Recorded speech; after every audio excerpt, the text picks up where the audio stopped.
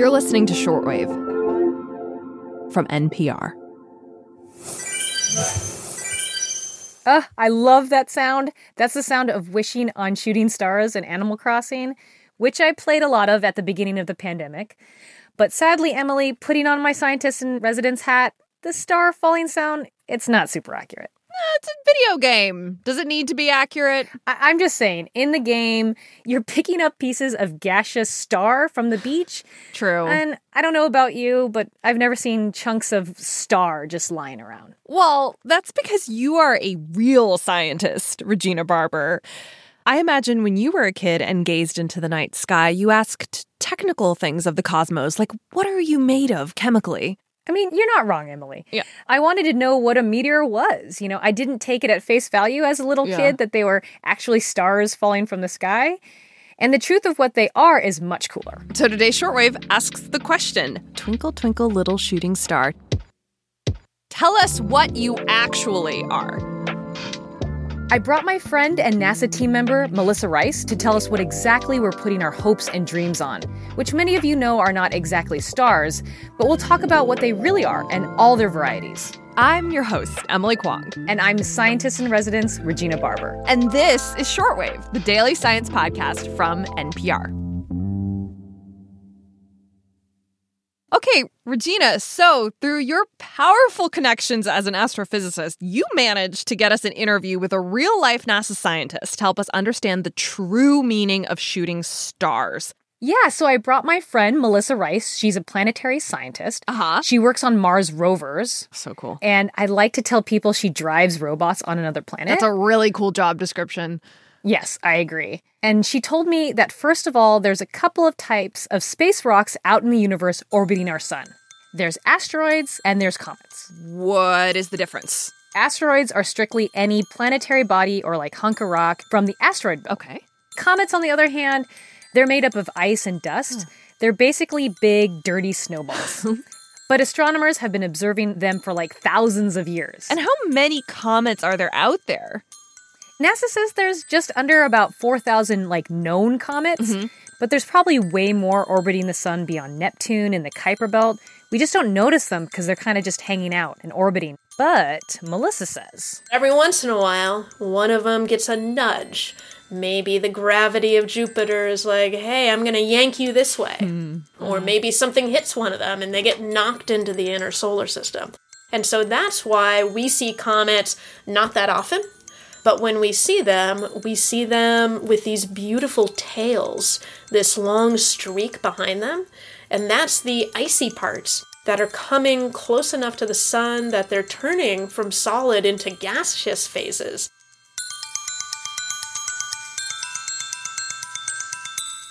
I love it when comets come by Earth. It's a global science event, Yeah. We have Halley's Comet, and then in the Northern Hemisphere, we get the treat of seeing the Perseid shower every August.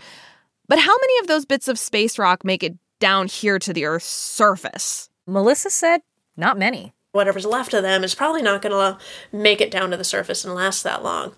But the rocky fragments, those are pieces that we can probably find, and the comets will certainly leave impact craters. There is some debate about whether the impactor that hit 65 million years ago and was responsible for killing the dinosaurs, the Chicxulub impact, might have been from a comet. Wait, I thought what wiped out the dinosaurs was a meteor. You're telling me it's a comet? Right, so a meteor is more of a general term. It's what happens if an asteroid or a comet is falling through the Earth's atmosphere. It doesn't really matter whether it starts off as a comet or an asteroid. The most common thing we're looking at when we see that bright streak across the sky is a little piece of rock, probably no bigger than a pea most of the time. Wow, okay. That is entering the top of the Earth's atmosphere. So this little piece of rock no bigger than a pea, is that kind of what a shooting star is? It's just a little piece of space rock on fire? Yeah, that's what we're seeing. We're seeing little bits of rock like burning through our atmosphere. Cool. But Emily, even cooler is Yeah. that this pea-sized chunk of rock has been traveling through the cosmos since the solar system formed. What? And it really is traveling fast, shooting. That part of the phrase is right. As it's traveling so fast through the atmosphere, it's encountering a lot of friction, it's bumping into all those atmospheric molecules, and it's heating up. And most of those shooting stars never make it to the ground. They burn up entirely in the atmosphere. And so they're adding to our atmosphere. It's the Earth continuing to grow as a planet. So the Earth is accumulating space rocks? Yeah, the atmosphere is growing in mass, and our solar system is always changing. That's how the planet's formed, by accumulating space rocks and continuing to grow. I mean, that's what the Earth is a bunch of space rocks that hit each other and grew bigger and bigger to form our planet. Wow. This is kind of blowing my mind. Like, it's making me reconsider what a planet is. Is this how the Earth was made? Yeah. Just rocks colliding? Yeah, mass attracts mass.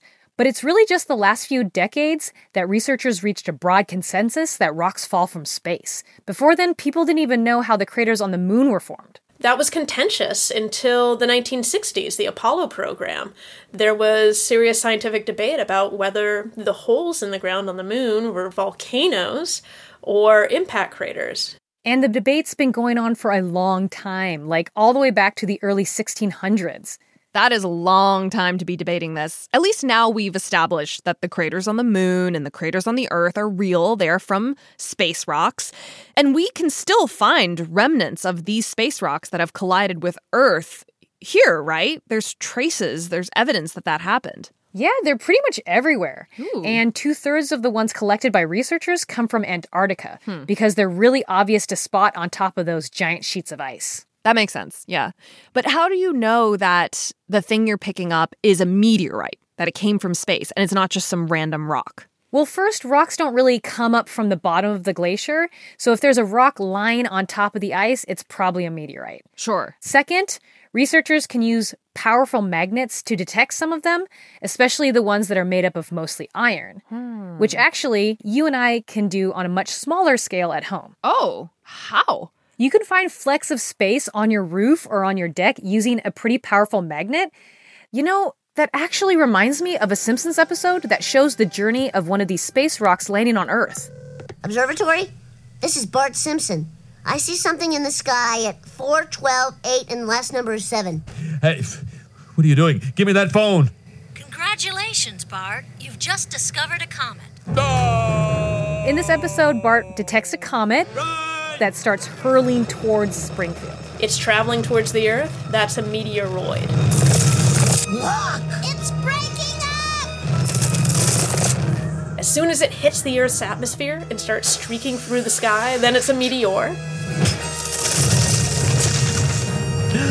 And finally, When it hits the ground, it's a meteorite. Cool. We're saved! at the end there, Bart actually picks up the meteorite. Okay, you can't actually do that in real life, though, right? I mean, I thought that as a kid, but Melissa says it's totally possible. Rocks are really poor conductors, and so it would actually be cold to the touch if you were to pick it up. Most of the evidence that we have is anecdotal from the limited number of people who have seen a fall and then gone and touched it, and so we need more data, as always. I mean, gathering more data is a bit precarious. I mean, wasn't there just a story about a woman in British Columbia who had a meteorite fall through her house? Yeah, that was a bit terrifying, but she's okay. It landed on her pillow, and Melissa actually made me a little less anxious with some more news. It's disturbing to think that rocks could fall from space, but there haven't been any recorded fatalities of a human being by a meteorite impact. Okay. Recently, researchers might have found evidence of a death in Iraq, like back in the 1800s, and Melissa says there has been a few close calls, Okay. and it has been confirmed a farmer saw one hit and kill a dog. Okay. Yeah, you just snuck that in there. That's a sad detail. Yeah. Statistically speaking, though, it sounds like the odds are in our favor as far as meteorite fatalities. Yeah, there's one less thing to worry about, not getting hit by a meteorite.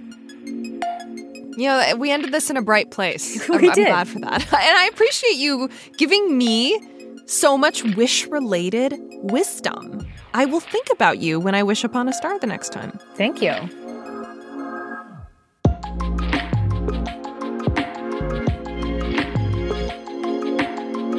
Today's episode was produced by Rebecca Ramirez and edited by Giselle Grayson, who is our senior supervising editor. Catherine Cipher checked the facts. Gilly Moon and Brian Jarbo were the audio engineers. Neil Carruth is our senior director of on-demand news programming, and our senior vice president of programming is Anya Grunman. I'm Emily Kwong. And I'm Regina Barber. And thank you so much for listening to Shortwave, the Daily Science Wishcast from NPR.